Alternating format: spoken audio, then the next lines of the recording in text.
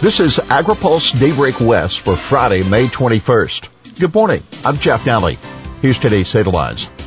Cal OSHA delays COVID-19 changes. Canal funding bill survives. Bozeman, don't touch the farm bill. And Vilsack slams 30 by 30 critics. Cal OSHA delays updates to COVID-19 regulations. The Cal OSHA Governing Board has paused a decision to add further masking requirements to California's COVID-19 workplace safety regulations. The action is in response to new CDC guidance easing masking requirements and the governor's plan to fully reopen the state on June 15th. Cal OSHA will update its recommendations to the board for a decision on June 3rd. Board members also said the regulations should be made permanent in case the state experiences another coronavirus wave and to prepare for the next pandemic. Groups representing agricultural employers and other business interests urged the board to drop the regulations entirely. They argued the requirements immediately became outdated since vaccines were available within weeks of the board's November decision.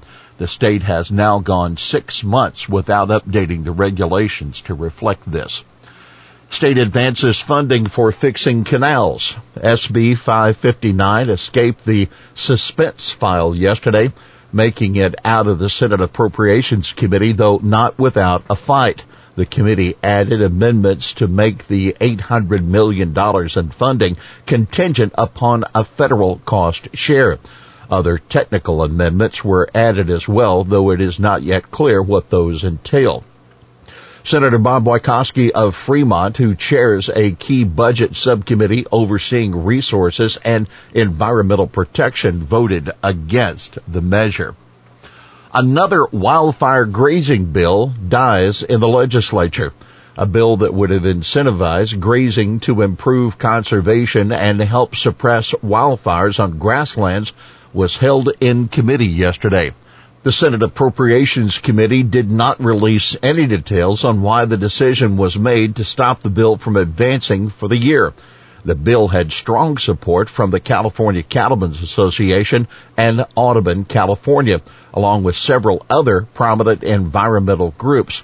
The author was Senator John Laird of Santa Cruz, who served as Natural Resources Secretary in the Brown administration. Remember, another measure to ease grazing permits that was sponsored by the Cattlemen's Association was dropped ahead of a committee hearing in April. USDA sets strategy for expanding climate-smart ag. The Agriculture Department issued a climate strategy yesterday that heavily focuses on measuring the impact of climate-friendly practices, taking steps to facilitate private carbon markets, and ensuring all farmers can benefit financially from addressing climate change.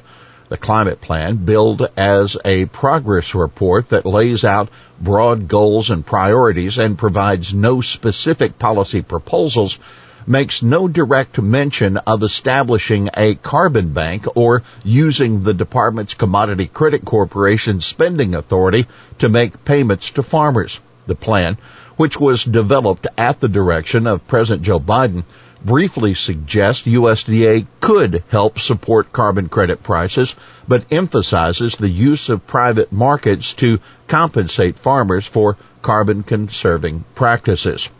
The report addresses every aspect of the challenge that we have and will enlist all of the resources, tools, and capacities that the Department of Agriculture has to enable agriculture to be part of the solution to climate change, Ag Secretary Tom Vilsack said in an interview with AgriPulse. You can read our full report at agripulse.com. Stabenow and Bozeman at odds over Farm Bill funding. Senate Agriculture Chairwoman Debbie Stabenow says she's continuing to work on getting increased funding for conservation programs included in an upcoming climate infrastructure package. But the committee's top Republican, John Bozeman of Arkansas, pushing back against including the funding in a reconciliation bill without GOP input. Stabenow and Bozeman both weighed in on the issue during an informal joint appearance with reporters after a committee hearing yesterday. Bozeman said, "I would hope we're not going to rewrite the next farm bill through reconciliation." Stabenow responded with assurances that the 2023 farm bill would be written by the committee. But Bozeman persisted, making clear that he's still concerned that the spending provisions could shape the structure of the next farm bill.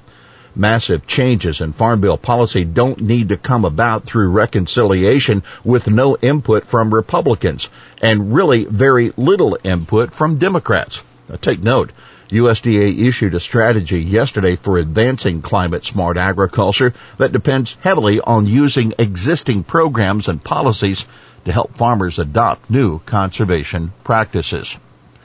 Vilsack accuses 30 by 30 critics of scare tactics. Agriculture Secretary Tom Vilsack doesn't mince words when asked about continued claims that the administration is trying to take 30% of U.S. land out of production through its 30 by 30 initiative.